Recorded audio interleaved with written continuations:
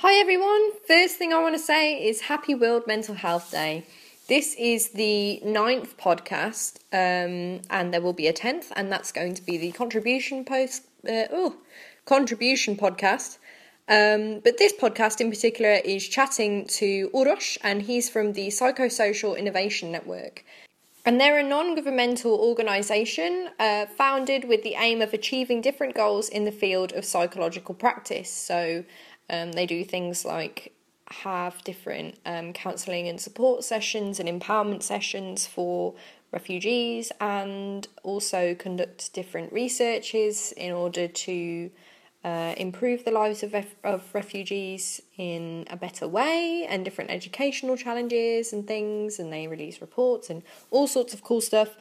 And me and Uroš had a chat because volunteering can be a way in which if you are suffering with any mental health issues, can help improve your well-being and self-esteem and all those lovely bits. So enjoy. I just want to mention that today is a World Mental Health Day, and I think that it's very, very important to talk about mental health issues, about mental health problems, and this is a very important topic that we all should consider and talk about. So, I also agree that it's incredibly important. I mean, not just based on my experiences, but the fact that it is something that can affect so many different people's lives, and I guess the more we talk about it, the easier it's going to get to be able to deal with. And former UN Secretary General Kofi Annan once said, there is no health without mental health. So it's a very good sentence about what we are talking here today. I agree. Okay, so the first question I had, it was based on when I was first going through mental health issues. I had no idea what they were, but my mum provided me with all sorts of booklets about explaining what was going on with my mental health. And one of them was from this charity. And one of the ways that it suggests to help your mental health is that if you volunteer, it could be a way in which it improves your well-being. So do you agree with this, and do you happen to have an expert's opinion on how this could help? Yes, once I read a study about this particular topic and about correlation between well-being and volunteering, and I don't know, because I don't know exact results of this study, but it turned out that if you're involved in volunteering, it can help you feel better about yourself, and your well-being will be improved. But I think that which is more important than this is empathy as a concept. So there are two parts of empathy. One is recognizing the other people's emotions, and the other one is responding to that. So I think volunteering is a chance for us to get connected with the people we are helping with. So, and empathy is a powerful tool that we can use not just to help others, but to learn a lot about ourselves and about other person. And it can be a tool for personal growth and a way of improving ourselves and improving the people we are helping. And also there is in psychology one.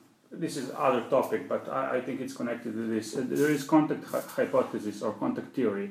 It's proposed by psychologist Gordon Allport, and this theory says that when we get in touch with people we consider other, so I think it's especially important with the people with mental disorder, because they're also sometimes unfortunately considered as others, as someone who are not me. So we as us are perceived as people with healthy people, and there are sick people who are others from us. So this Allport theory states that under appropriate condition, this contact is the most efficient way of reducing prejudice and stereotypes and even discrimination between the groups. So, keeping in mind that there's lots of prejudice toward the people with mental health problems, volunteering, I think, can be an effective way in which we can get to know better this person with mental health problems, and we all have some sorts of mental problems. So it's not the others; it's all of us. Yeah, it affects all of us. Yes. And also, I think the important thing is to say that mental health is now considered in contemporary psychology as a continuum. So we are all moving through this continuum. It's not a binary call. If you have mental health problems or you don't. We're all moving through this continuum and engage in some traumatic experience. We are moving down the continuum or left or right, it depends. So I think, yes, volunteering is a very, very good way to understand mental health issues and to fight it. What about in specific to the volunteering that we do? So let's say what my role is in volunteering isn't specifically working with people with mental health issues necessarily, or not that I'm personally aware of. They could do, but I don't know them to that level. But would you say that even if it's volunteering, say, for the elderly or for refugees and migrants, that's still beneficial rather than specifically mental health issues? Yes, I agree, because chances to help to others is also opportunity for personal growth and for getting to know ourselves better. So, yeah, for sure, I think volunteering is a very good way for. Could you explain again the stages of trauma in PTSD and perhaps clarify whether these stages also count for other forms of mental health issues? Yes. So, yes, there are these 3 stages of trauma that we talked about, and I think these are the stages of stabilization where people. You want me to explain it further? Yes. So the first step in trauma experience is stabilization. So after the traumatic experience, people tend to, affected by trauma, tend to feel unsafe in their bodies and in their relationship with others. So I think the most important thing that we as professionals or we as friends helping to each other is help this person to regain a sense of safety. So we need to provide them with a safe space where they can, try to regain as much as a sense of safety or ordinary things or ordinary needs that can be fulfilled for this person. So after this, there is a stage of identification and mourning. So this is the stage where we must help people to regain to make a meaning of this traumatic experience. To try to see what happened to them, but not as in the best way. We must help them to not just to be victims, but to be survivors. We can help them to go to this transition. Not just be a victim, but a survivor, someone who endured and someone who fought with the hardships. And of course, third stage is integration. The goal of this stage is restoring hope, recognizing and utilizing strengths for personal growth, and relying on a wider psychosocial support, or wider social support, both professional and non-professional.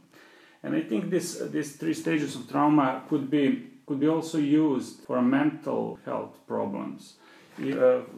For example, big traumas like wars, like earthquakes, and are traumas that tend to wide range of people is affected by this traumatic experience. But I think that someone with mental health problems has his own personal trauma to deal with.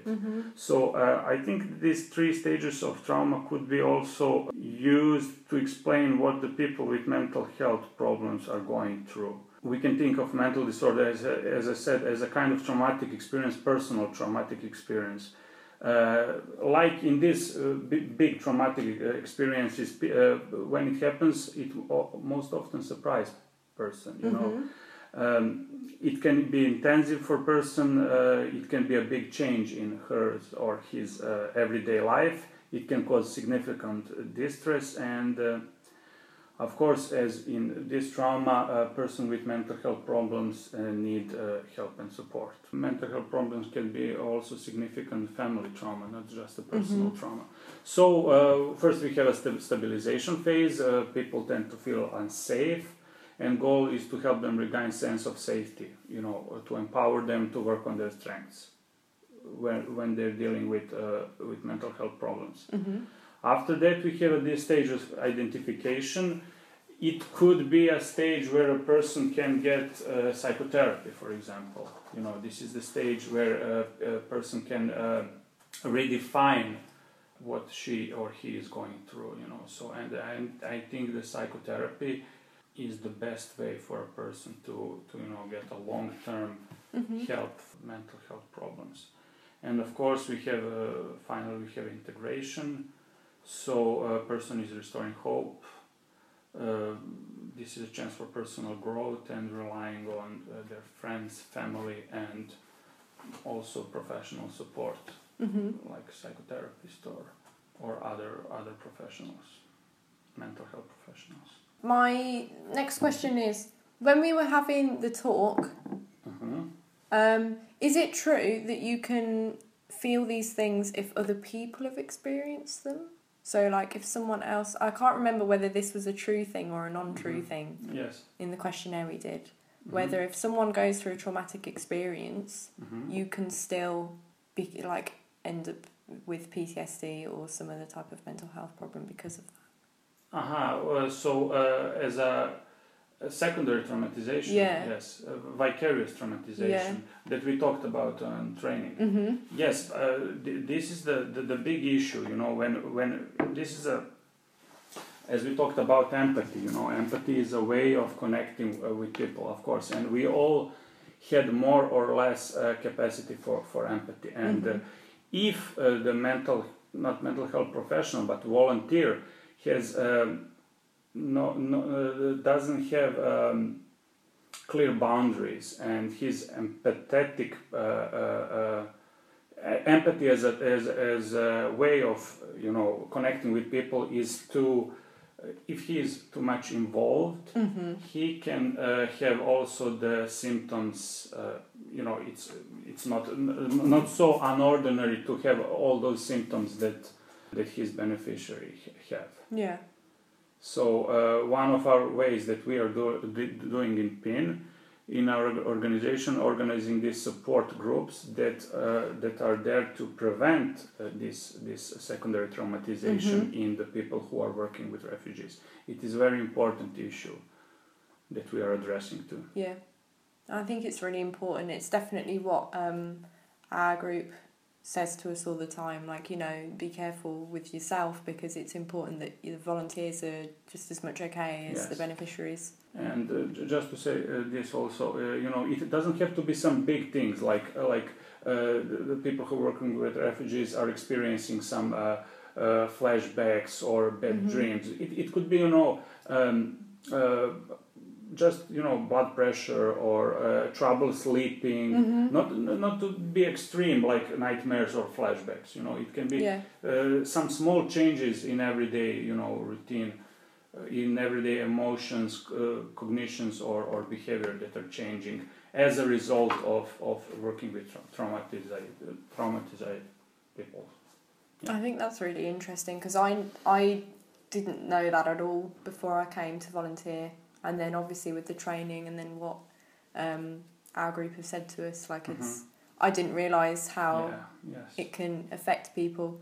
Would you say as well that obviously different people are affected in different ways? So like let's say you've got a group of people in one room and one incident happens with a beneficiary where they have like a flashback or something or explain something. There'll be some people in the room that will feel that and understand it and not have any sort of reactions from it, Yes. but then there'll be some people that are deeply reacted to that. Yes. Does that make sense? Yes, of course, because I think we all have different I don't know degree of empathetic capacity for empathy, and also I think it's very important that we also undergo these trainings and etc. to make a clear boundaries. So empathy is a way for us to help a person. We just jump into this person's shoes and we see how she or he feels. We try to help them as much as we can, but then we need to return to ourselves and to make some boundaries, so we do not endanger ourselves. Yeah. And also I think connected to this is a concept of resilience.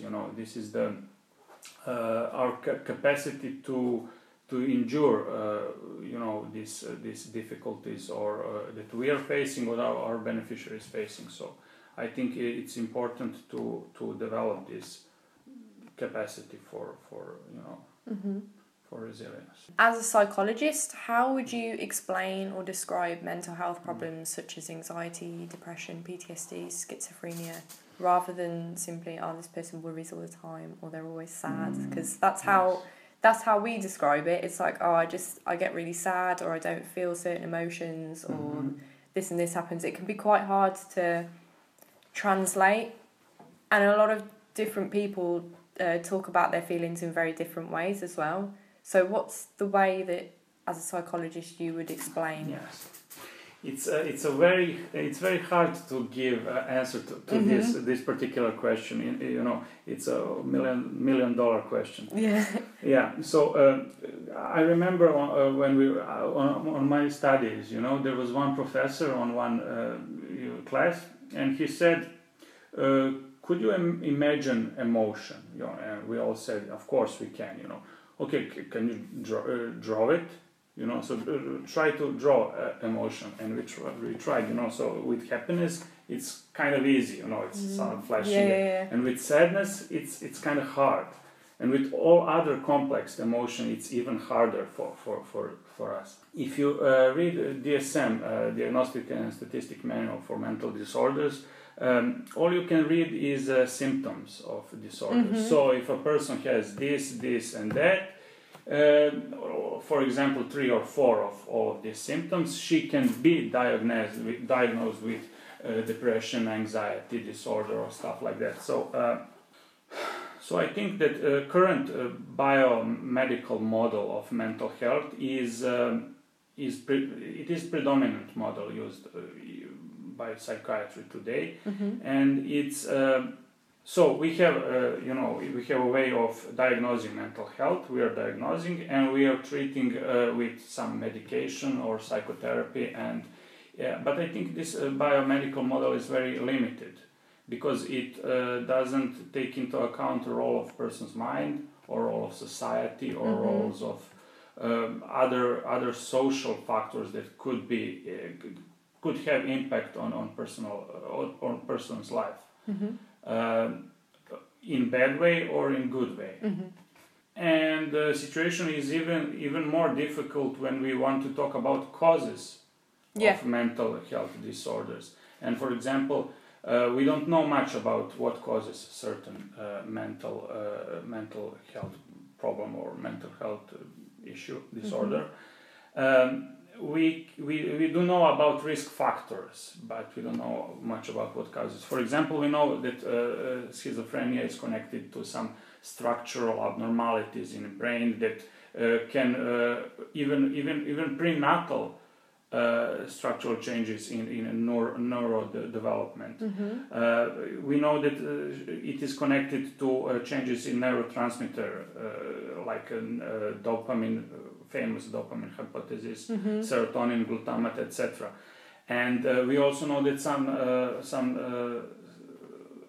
psychological or even social factors are connected with schizophrenia, but we don't know what is causing the schizophrenia. So when talking about mental health disorders, it's always complex interaction between genetic and environmental factors. Mm-hmm. This is very, very complex matter to discuss. Yes.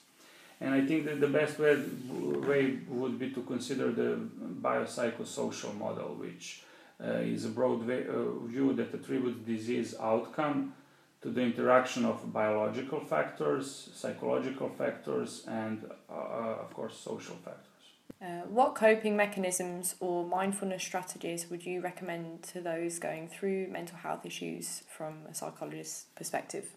So, for example, as part of PIN, what methods do PIN use as a way to improve the mental health of those potentially suffering with PTSD? Mm-hmm. Yes. In PIN, our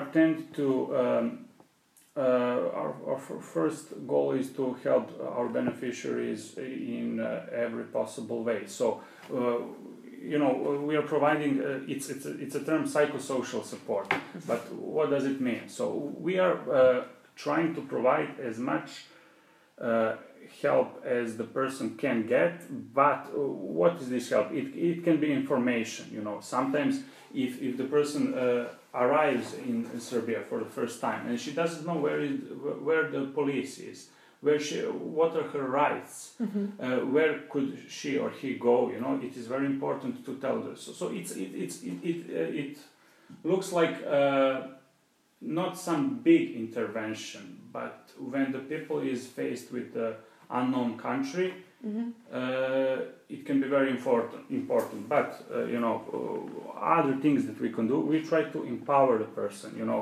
So also, there are some positive coping mechanisms that we can help our beneficiaries to adopt, develop, and strengthen this coping mechanism. So I think building this coping mechanisms is very important, and we are trying to empower our beneficiaries to do this for themselves. So we are organizing different kinds of workshops for them where they can learn, where they can socialize with each other, and even we have this peer transfer of knowledge, where some refugees who are better, for example, in Serbian, they can teach other refugees to speak Serbian. So we have kind of not all the time, but we have a few classes where they teach each other different life skills or language and stuff like that. So about coping mechanism, I think there are lots of coping mechanisms that we can help them to develop, which are not so hard to implement or learn. Like we can teach them of importance of physical activity. For example, as you said, mindfulness techniques are very good and very, I don't know, I tried mindfulness recently and I was thrilled, by the, I was on some workshops and I didn't even hear about the mindfulness. Yeah. And this psychologist from Netherlands came and he's practicing the mindfulness for not few years, for a dozen of years, and we all practiced in some exercising, and it was great. It was great to be able to focus on this particular moment, and I think mindfulness also can be very useful in helping oneself to endure or to help ourselves in the times of difficulties or stuff like that. So reading, taking time for ourselves, having pets, sleeping well, eating healthy, all these are positive coping mechanisms which are not very hard to implement in our everyday routine.